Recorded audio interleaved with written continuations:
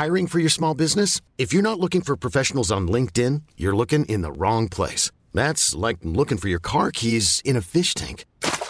LinkedIn helps you hire professionals you can't find anywhere else, even those who aren't actively searching for a new job but might be open to the perfect role. In a given month, over 70% of LinkedIn users don't even visit other leading job sites. So start looking in the right place. With LinkedIn, you can hire professionals like a professional. Post your free job on linkedin.com/achieve today. Hey, it's Ryan Reynolds, and I'm here with Keith, co-star of my upcoming film, If, only in theaters May 17th. Do you want to tell people the big news? All right, I'll do it. Sign up now and you'll get unlimited for $15 a month and 6 months of Paramount Plus Essential Plan on us. MintMobile.com/switch. Upfront payment of $45 equivalent to $15 per month. Unlimited over 40 gigabytes per month. Face lower speeds. Videos at 480p. Active Mint customers by 531.24 get 6 months of Paramount Plus Essential Plan. Auto renews after 6 months. Offer ends May 31st, 2024. Separate Paramount Plus registration required. Terms and conditions apply if rated PG. The following programme was first broadcast on FNR Digital Radio on Sunday, August 23rd, 2015. For more information, visit www.unresolvedshow.co.uk.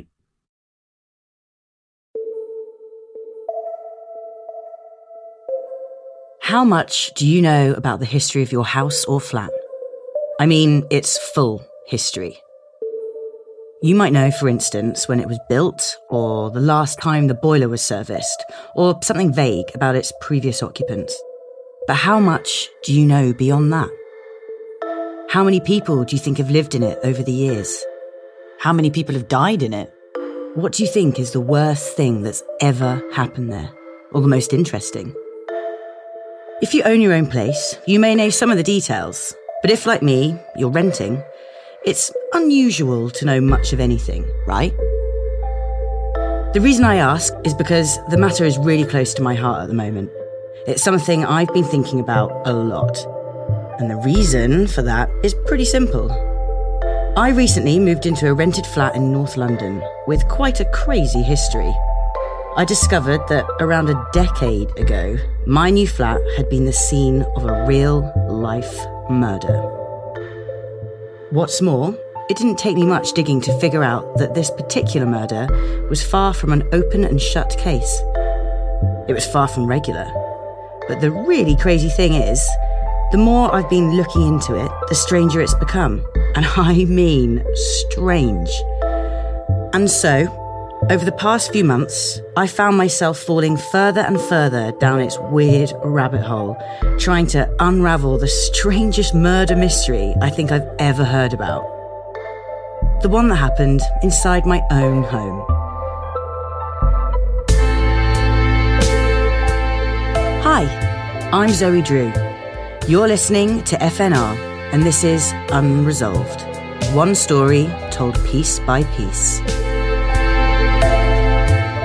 In episode 1, murder, manslaughter, and insanity.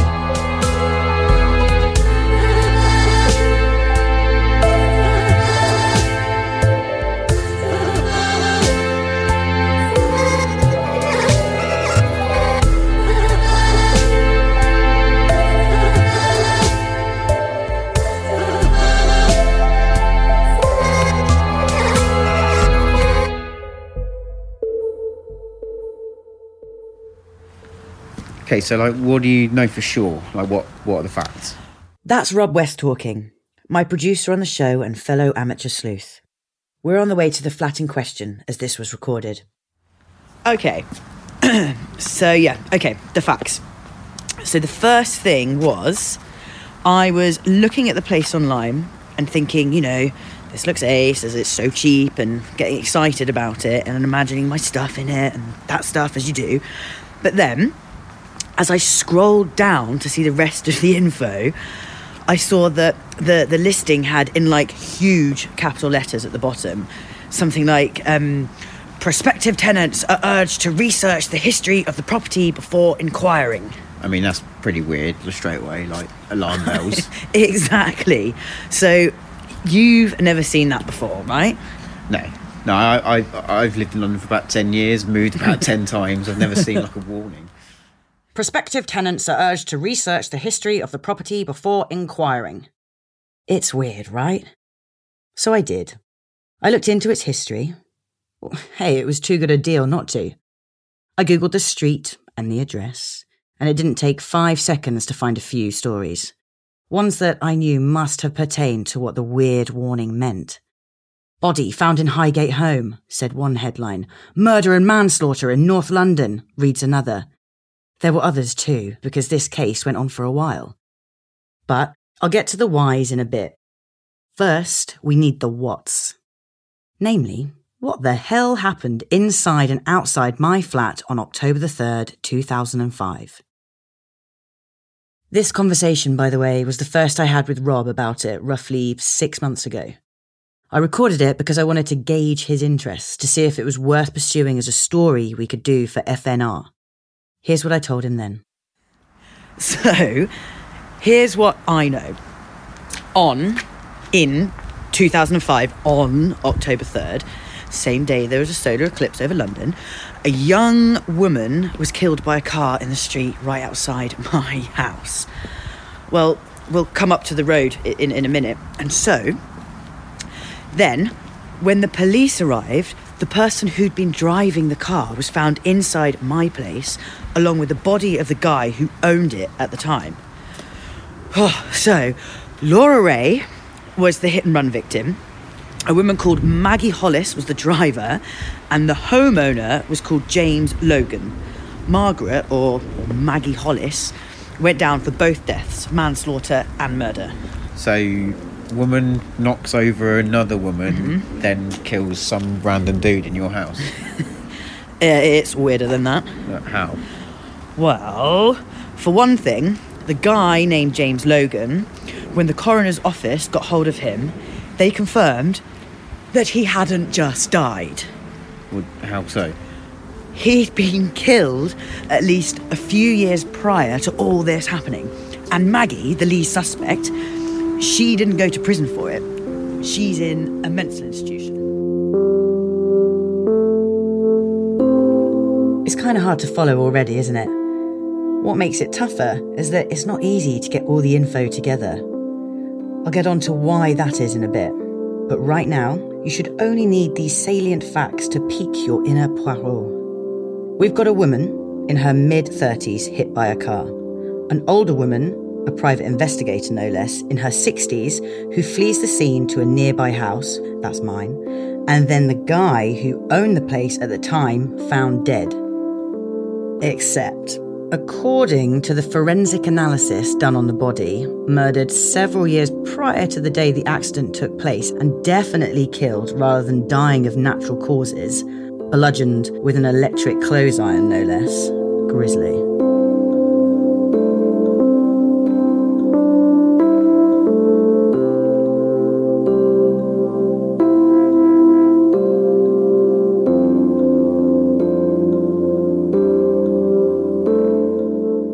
That's just top-level stuff, though, which was really all I had at the beginning. With the internet of 2005 being somewhat underdeveloped and papers being fickle, news outlets at the time didn't seem too keen to dive any deeper into what looked, on the surface, like little more than a rampage of a crazy old woman. The back end of 2005 was a busy time for headlines, too. With Tony Blair recently re-elected, the war on terror in full swing, and the UK about to change the law to let pubs open 24 hours a day.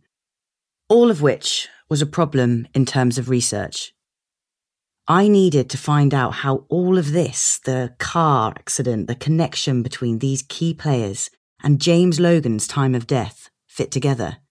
So naturally, it was time to get official. Ready for a quick legal lesson? In the UK, all murder cases go to Central Criminal Court, which you'll also know as Crown Court. That's as opposed to a tribunal, family or civil courts.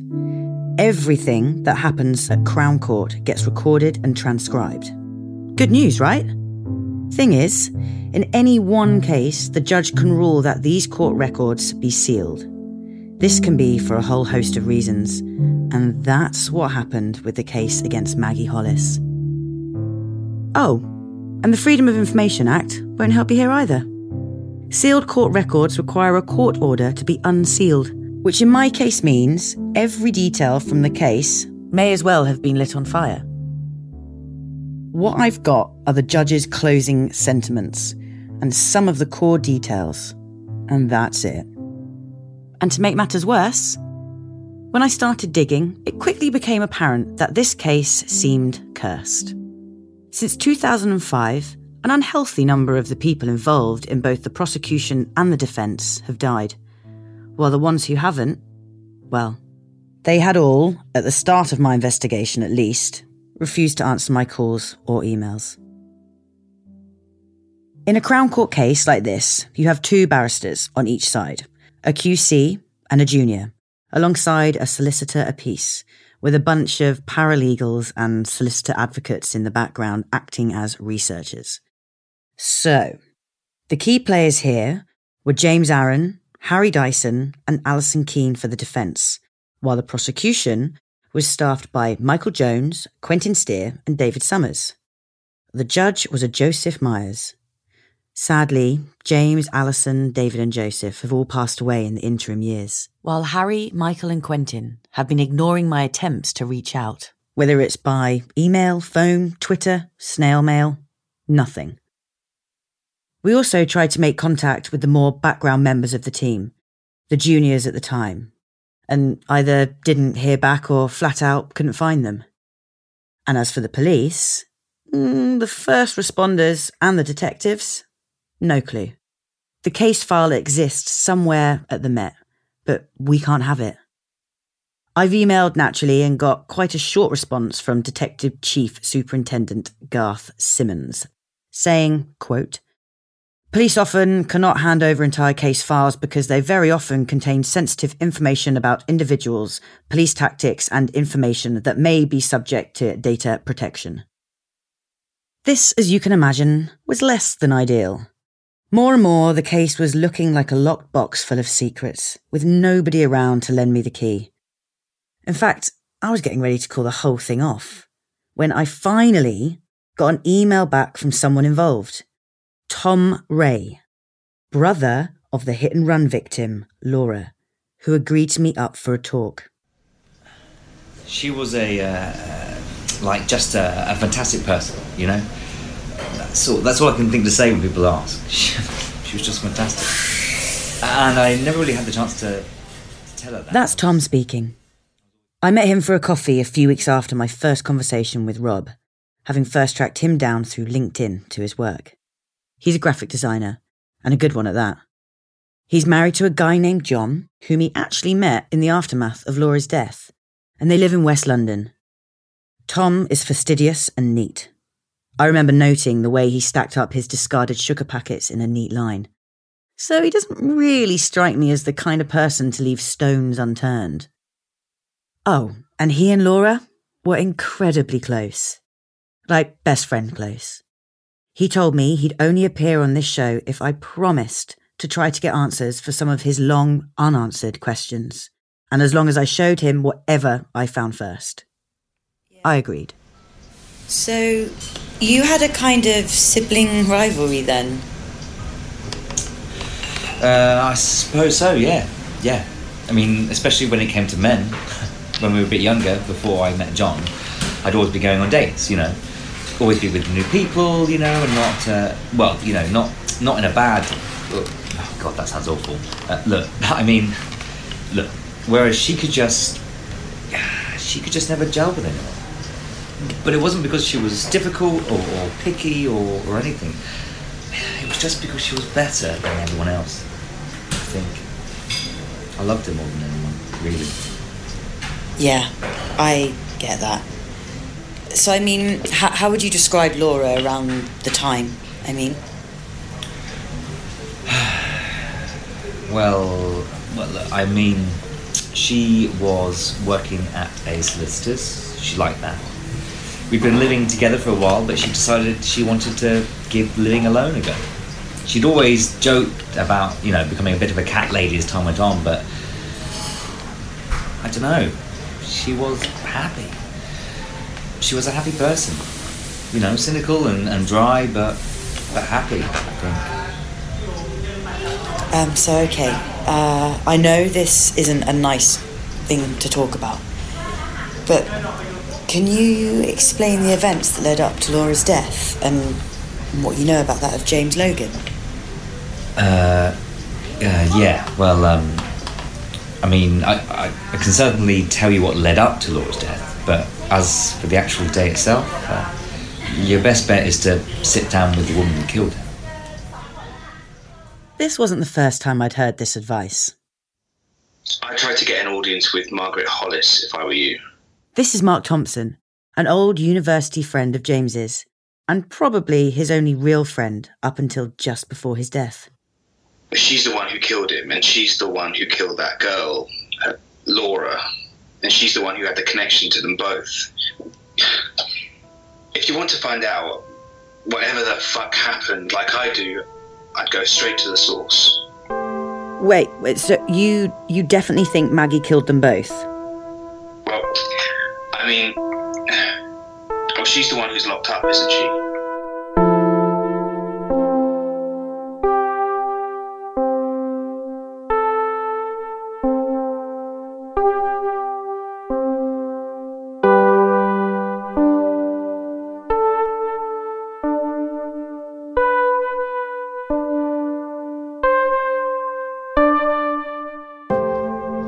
I'll get back to both Mark and Tom later. They've got a lot to say.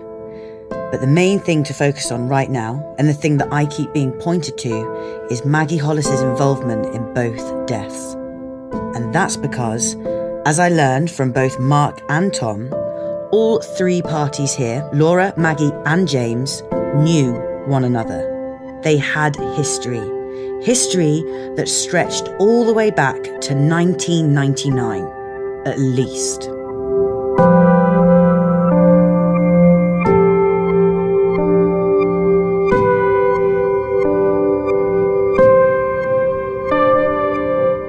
So at this point, I was full of questions. How did James die? When did James die? Did Maggie do it? What happened during her court case? And most importantly, how did these three people, Maggie, James and Laura, know each other? How were they linked? It was a headfuck, to put things lightly. But one thing was abundantly clear. I needed to figure out who Maggie Hollis was, where she was, and how she, as the lone survivor of this unusual trio, fit into the whole mess.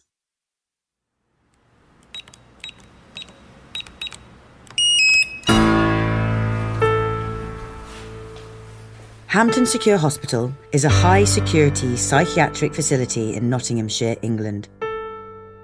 Opened in 1912 as an overflow for the more famous Broadmoor Hospital in Berkshire, it's now one of the UK's largest destinations for people with mental health disorders and those who need high-security care. 400 patients are monitored and watched over by 2,000 members of staff here. And since Broadmoor closed its doors to women in 2007, it's become one of the de facto places to send convicted women with serious mental disorders. And because of that, Hampton Hospital is where Maggie Hollis has spent the past 8 years of her life.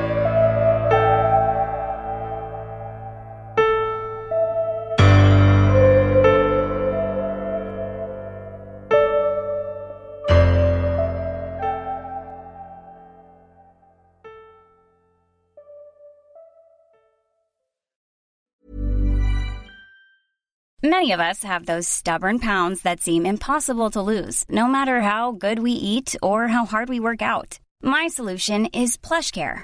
PlushCare is a leading telehealth provider with doctors who are there for you day and night to partner with you in your weight loss journey. They can prescribe FDA-approved weight loss medications like Wegovy and Zepbound for those who qualify. Plus, they accept most insurance plans. To get started, visit plushcare.com/weightloss. That's plushcare.com/weightloss. Hey, it's Ryan Reynolds, and I'm here with Keith, co-star of my upcoming film, If, only in theaters May 17th. Do you want to tell people the big news? All right, I'll do it. Sign up now and you'll get unlimited for $15 a month and 6 months of Paramount Plus Essential Plan on us. MintMobile.com/switch. Upfront payment of $45 equivalent to $15 per month. Unlimited over 40 gigabytes per month. Face lower speeds. Videos at 480p. Active Mint customers by 531.24 get 6 months of Paramount Plus Essential Plan. Auto renews after 6 months. Offer ends May 31st, 2024. Separate Paramount Plus registration required. Terms and conditions apply if rated PG. Many of us have those stubborn pounds that seem impossible to lose, no matter how good we eat or how hard we work out. My solution is PlushCare. PlushCare is a leading telehealth provider with doctors who are there for you day and night to partner with you in your weight loss journey. They can prescribe FDA-approved weight loss medications like Wegovy and Zepbound for those who qualify. Plus, they accept most insurance plans. To get started, visit plushcare.com/weightloss. That's plushcare.com/weightloss.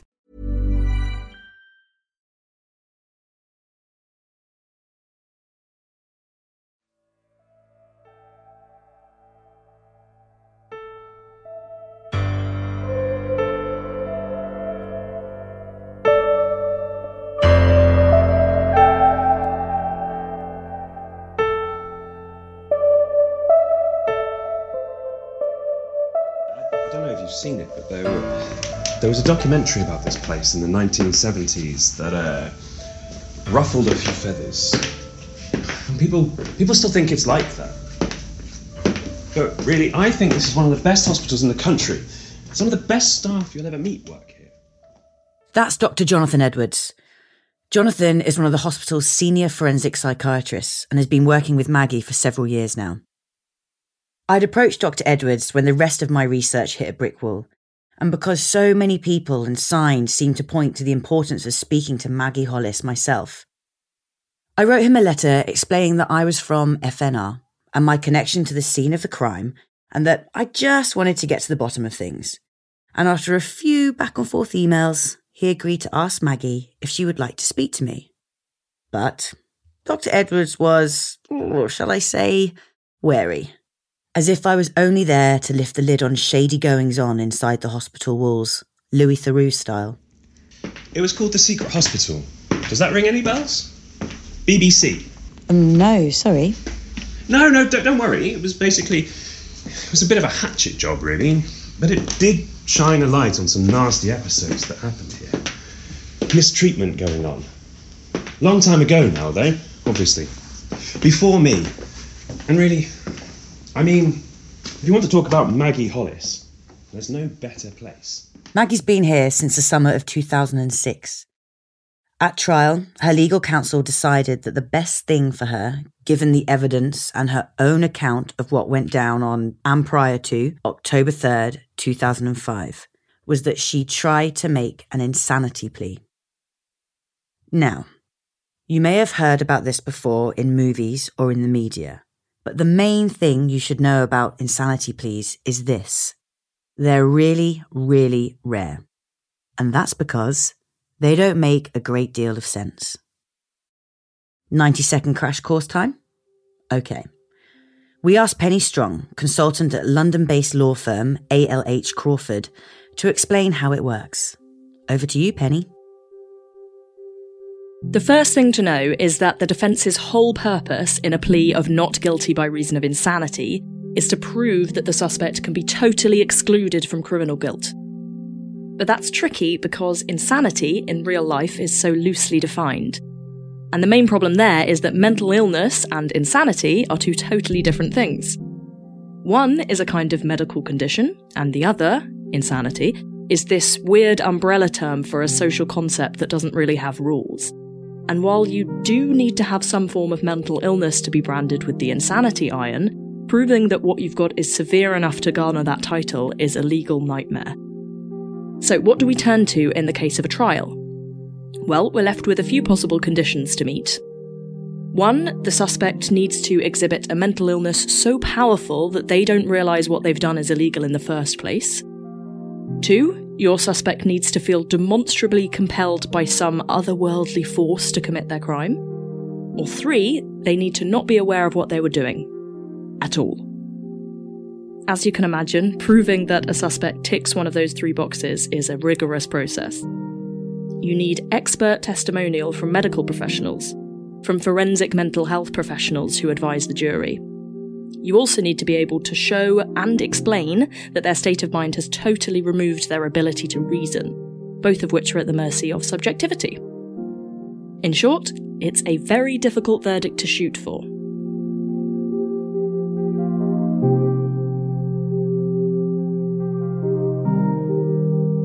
So with that being the case, it's impressive that, despite all that standing in the way, Maggie Hollis's plea was a successful one. She was sentenced not to prison, but to Hampton, indefinitely, following the court case. That was thanks to a concluding verdict that yes, she did kill both Laura and James, but no, she was not mentally present during either killing. In effect, if you're going for a verdict of not guilty by reason of insanity, it means the defence and the prosecution are both arguing the same thing. They're both saying you did it. The only things that change are the concepts of blame and motive.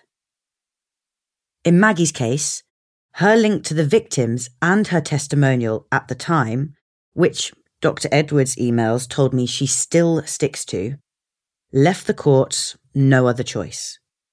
But the thing is, even if you do manage to get an insanity plea to stick, it's a massively double-edged sword. After all, proving you're insane enough to dodge a prison sentence is tough, but proving you're okay again? That's often impossible. So, what can you tell me about Maggie's diagnosis? Well, she's an interesting one. I can't go too deeply into specifics for obvious reasons, but I mean, I can tell you that she was found during her trial to exhibit the symptoms of obsessive behaviour, dissociative disorder, paranoia, schizophrenia, alexithymia. Alexithymia. So broadly, it's a dysfunction in terms of empathy. And this is all on public record. She may opt to tell you more than that herself, but I can't really go into... Maggie? Maggie, Zoe Drew is here to see you. Can we come in? Dr. Edwards had led me through a network of brightly lit corridors to a room right at the end of a seemingly deserted wing. Visible through the door's small window was a room roughly the size of the kind you get at university halls of residence. There was a single bed, an ensuite bathroom, a TV, a collection of books and papers and scraps attached to a magnet board above the desk, and a sunny view of fields stretching out beyond the layers of fencing at the site's perimeter. And were it not for that fence, it would have been, actually, kind of nice. Maggie made a mumble noise from inside to infer that we could enter, and the doctor opened the latch.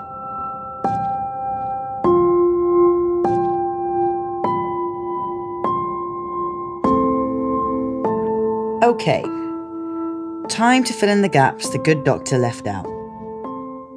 The full extent of Maggie's diagnosis and the reason she's in here instead of a conventional prison is obsessive behaviour, OCD, dissociative disorder, paranoia and paranoid delusions. She suffers from psychotic experiences and schizophrenia and alexithymia and alcoholism and a personality disorder and depression. It's a heady cocktail.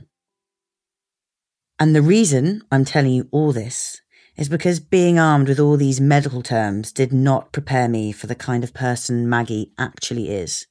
At all. Maggie Hollis, now 77 years old, is not some crazed psychopath. She's just a little old lady. She's curt and spry and rough around the edges, sure, and her room is clearly very obsessively neat and busied with items, but she is, I hope she doesn't mind me saying, just an old woman. And so, although all the evidence said otherwise, I didn't really feel like I was sitting in the presence of a murderer. Though that didn't stop me from feeling as though I'd already fallen way, way too far down the rabbit hole. Dr. Edwards held back as I introduced myself. Then we all sat. Maggie and I on the bed, and the doctor at the desk. and I began to ask Maggie some of my burning questions. Confession time. If I sound nervous in this interview, it's because I was. I had so many questions and no idea where or how to start. Oh, I love this book. This is one of my favourites at school. Yes, well, I've worn that copy now, haven't I? I've read that a few times, I think. The library's a little bit lacking here, isn't it, Jonathan? I think you just get through them too quickly. Anyway, I can get some more brought in. Bring some new ones in, if you like. So, Miss Drew, books aside, what exactly is it that you want? Maggie was direct and to the point. She didn't ask how I was or where I travelled from or who I work for. This was her opening gambit. What do you want? Oh, I guess I was hoping that you could shed some light on events for me so that I can figure out what actually happened on October 3rd, 2005.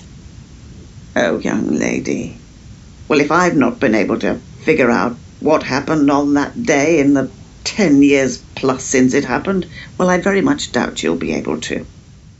She leaned in really close as she spoke and gripped me on the shoulder so that I could see the musty clouds of the cataract she has over one eye. It was a bit too close, really. I looked over at Dr. Edwards nervously, who said nothing, but looked back at me as if to say, I told you so, she's obtuse. Oh, look, I've been through this so many times with so many people. But, well, if you think it'll help, then you can listen to my tapes. But first, I think you'd better tell me what it is that you know. Okay. Sure, okay. So I know that Laura Ray and James Logan are both dead. Maggie had boxed me into a corner here. I mean, the verdict said that she killed both of these people. One seemingly by accident with her car, and one seemingly on purpose with her bare hands some years prior. And I wasn't sure if I should confront her with that, so I wimped out. At this moment, I looked at the doctor for help, and thankfully he intervened. Maggie, I'm fairly sure Zoe knows what's officially available to read. I think she would like to know your version of events. Or if you're feeling tired, we can reschedule the whole thing. Or just forget it totally. It's up to you. Oh, look, I suppose that if I were you, that is a journalist, I would want to know what my link was to Mr. Logan, is that correct? And the answer to that is, well, it's very complex. But it started out, I suppose, fairly innocuously. Just an aside. Yep, she really does talk like that. Like someone from a cartoon. Well, James Logan had gone missing. And I was hired by his friend, Mr. Mark Thompson, to track him down. And when was that? 5 or 6 years, I suppose, prior to when they found his decaying body. Now, Miss Drew, bearing that in mind, how many years do you think the body had been decomposing for?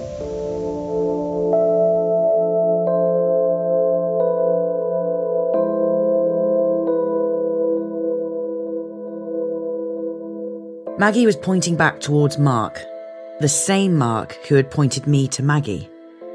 So who was the better starting point? I'd only spoken to Mark Thompson briefly at this point, but it sounded like there was more to the case than he was letting on. I didn't know what to make of it, but man did I have more questions. Only, there was a problem. The conversation with Maggie may have only been a few minutes in, but around this point, she became totally unresponsive. She just closed off. It was weird. Here was this woman, a woman who's going to spend the rest of her days locked up in this sterile ward, and submitted to a frequently changing course of drugs and holistic treatments and surrounded by other dangerous inmates. And she didn't seem bothered about trying to change any of it. She didn't care that someone might come along with fresh ears and, who knows, take her side? Shed some light? She spoke like a woman who'd resigned herself to a certain truth and who'd resigned herself to the fact that it didn't matter who else believed in that truth.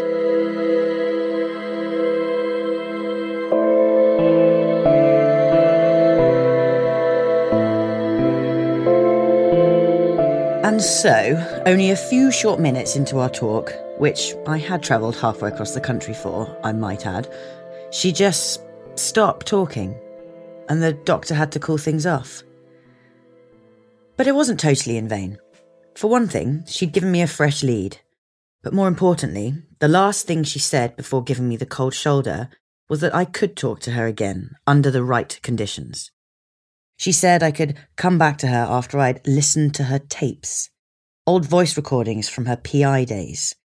You'll find much better questions to ask in those tapes, she said, adding that, and I quote, it isn't really worth my time speaking to her until I'd done my due research. So I left. I asked Dr. Edwards on the way out what tapes Maggie was referring to and where they might be, and he told me that she talks about them often. She used to keep audio recordings of everything.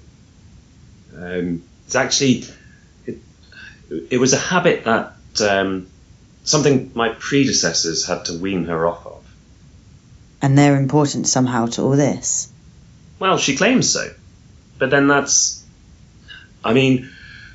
you have to know where to indulge patients and when to let things rest, you know? Uh-huh. So where are they now? The old ones? I mean, are they here, or will they have been sealed with the records, or...? Honestly, I don't know. Sorry. I think... and don't pin me to this, but I think they were considered as evidence from both sides, by both of the legal teams. So they'll probably be in that part of the system somewhere. Naturally, I got home and immediately started digging around to find where these tapes might be and how I could try to get hold of them. And there, I ran into an immediate brick wall. In most instances, evidence from a criminal court case is kept for around 3 years after disposition and then destroyed. Defeated, I filed a Freedom of Information request with the requisite bodies just in case, closed the laptop and sighed heavily. It was another devastating dead end, and once again I thought it was all over. But then something unbelievable happened. You know that old saying that whatever you've lost will always be in the last place you look? That was the case for my phone that night when I was done researching and wanted to get to bed. I was at home, the very house that James Logan had died in, and I couldn't find the thing anywhere. Turns out, it was right at the bottom of my bag, hiding, which I realised only when I tipped out its contents onto the bed in a flurry. And there, sitting on top of my phone and surrounded by chewing gum wrappers and crumpled receipts and a bunch of other old crap, was a small envelope with my name on it. As I peeled the thing open, I realised what must have happened. I realised that Maggie must have slipped it into my bag when she leaned in to look at me. She must have surreptitiously placed it in there as she distracted me with a shoulder tap. Inside the envelope was a note, perhaps the shortest letter I've ever been written.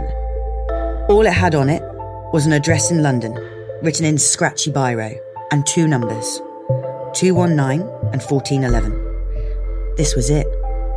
She was leading me to her recordings, but she was also leading me to a twist in the tale that would change everything I thought I knew about every single person involved. But I didn't know that then. At that point, with this cryptic note in my hand and tired from one of the strangest meetings of my life, I only knew 2 things. I had to get some more time to talk with Mark Thompson, and I had to listen to those tapes.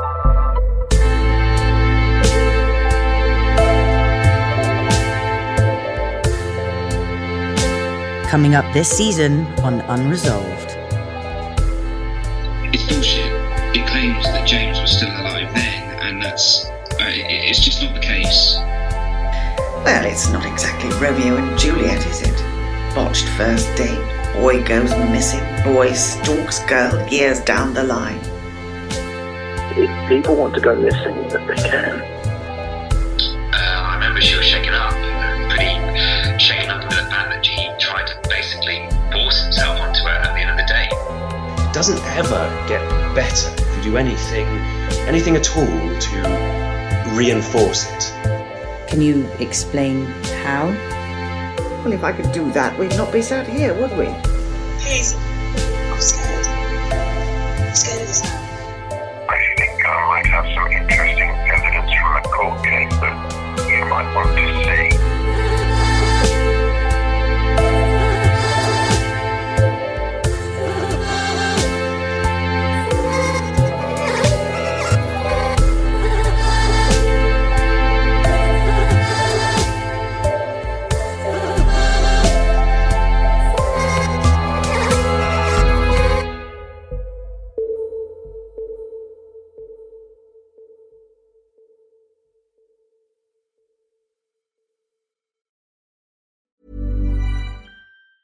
Hey, it's Danny Pellegrino from Everything Iconic.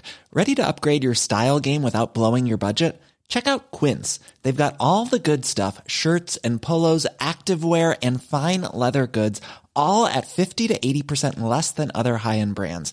And the best part? They're all about safe, ethical, and responsible manufacturing. Get that luxury vibe without the luxury price tag. Hit up quince.com/upgrade for free shipping and 365-day returns on your next order. That's quince.com/upgrade. Planning for your next trip? Elevate your travel style with Quince. Quince has all the jet-setting essentials you'll want for your next getaway, like European linen, premium luggage options, buttery soft Italian leather bags, and so much more. And is all priced at 50 to 80% less than similar brands. Plus, Quince only works with factories that use safe and ethical manufacturing practices. Pack your bags with high-quality essentials you'll be wearing for vacations to come with Quince. Go to quince.com/pack for free shipping and 365-day returns.